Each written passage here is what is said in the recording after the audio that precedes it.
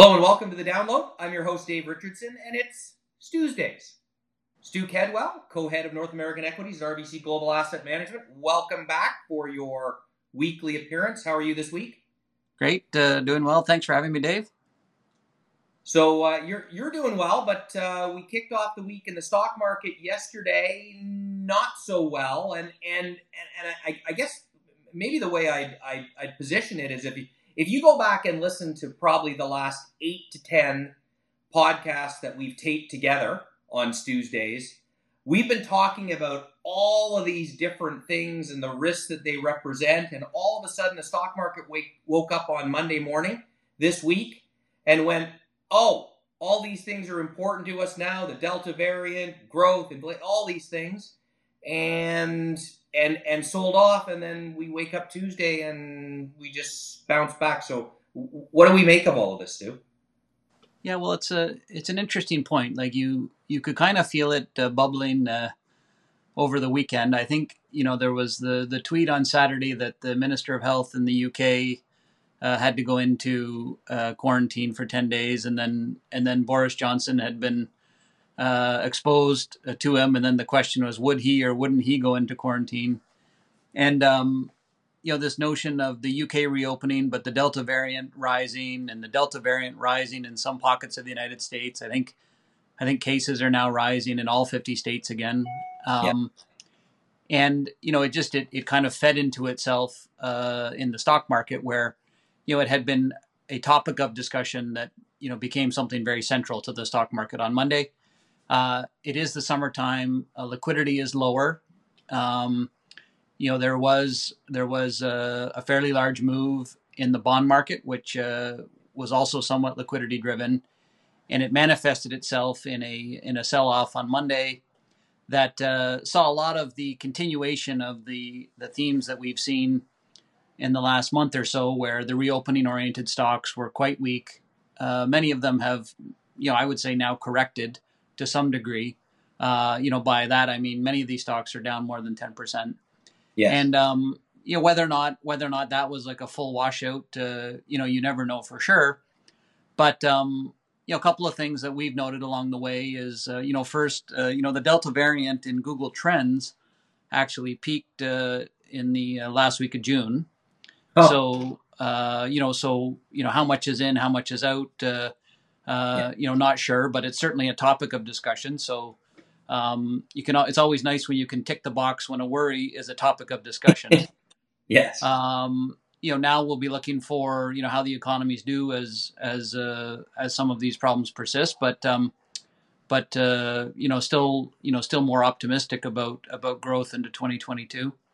I think the other thing too is that credit spreads have widened ever so slightly, but the absolute level of corporate-oriented interest is really kind of the same as it was. So, the credit markets have not really flashed a major sign around this move in interest rates, or this choppiness in the stock market. And I think the other thing too, because we're seeing a bounce back today, is that you do get some selling, and then you sit there and say, well, what am I going to do with the cash now? And real interest rates back down to basically minus 100 basis points. So if I'm sitting there with my my money in fixed income, I'm losing purchasing power year over year. And we've talked a lot about this, but I think like a negative real interest rate is the most challenging topic of discussion for a client and an advisor that really exists right now, because it's testing risk tolerance relative to what type of returns used to be available in more conservative instruments. In our minds, it really pushes you back towards dividend paying stocks, where you're going to get dividend growth over time. And yes, you have to withstand some of the volatility of the securities on a daily basis, but those yields are quite strong, and the dividend should grow by more than inflation over time, which really preserves and grows the purchasing power of your money. So those are some of the things we're thinking about.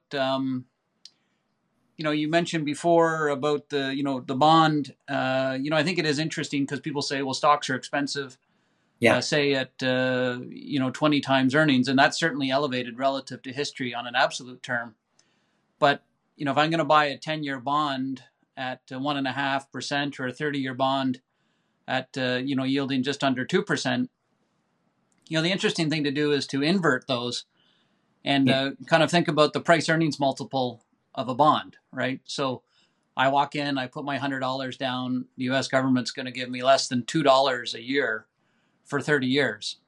And inflation's running north of $2 a year on that $100. So I'm signing up for an erosion in my purchasing power over time. Now, it does bring some stability to the portfolio, and it brings, like we've seen in the last couple of weeks, some kind of counter cyclicality to the portfolio, which, still makes them quite useful. But, that's what the central banks are really aiming to do to us, is to say, conservative investors are going to be penalized a little bit with inflation over long periods of time.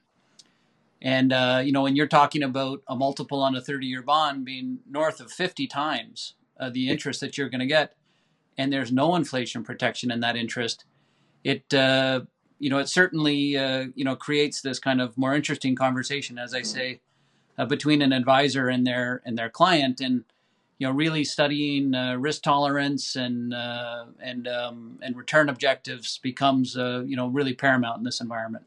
Yeah, and that's before tax too. Back in the old days when I used to pop by your office, I always used to like having that fixed income discussion and talking about the equivalent price earnings ratio, for lack of a better term, of fixed income. And as you say, it highlights that bonds, when yields get too low, as you could argue they are right now for a number of different reasons, that they become just as risky as the stock market without a whole lot of upside as well. And then if you've got spreads compressed, forget about rotating out of government fixed income, government treasuries, and into more risky parts of the bond market. So it really does speak to a favoritism of stocks, and the conditions are still there for the stock market to do well. Although because of valuations, you might see additional volatility. Is that kind of a good way to summarize? Yeah, that's a great way to think about it. And the thing that I'd also add on the volatility side is, like, on volatile days, like, it's great, for us, like, we got to have 2 conversations with management yesterday.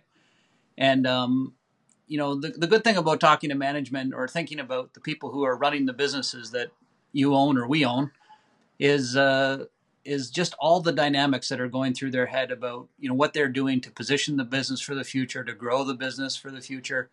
And that day-to-day volatility is not really on their minds. Yeah. Their plans are in place, and they're making, some adjustments to, what the business could look like 6, 12, 18 months down the road to grow revenue and grow earnings and cash flows on your behalf. And I just think that's a great grounding factor on days when there's volatility. Yeah, and that's absolutely what they should be doing. Just like what we should be doing every Tuesday is Tuesdays, and obviously our listeners should be listening, because lots of great insights from you always, Stu. Kedwell, thank you very much for joining us again today. Great. Thanks for having me, Dave.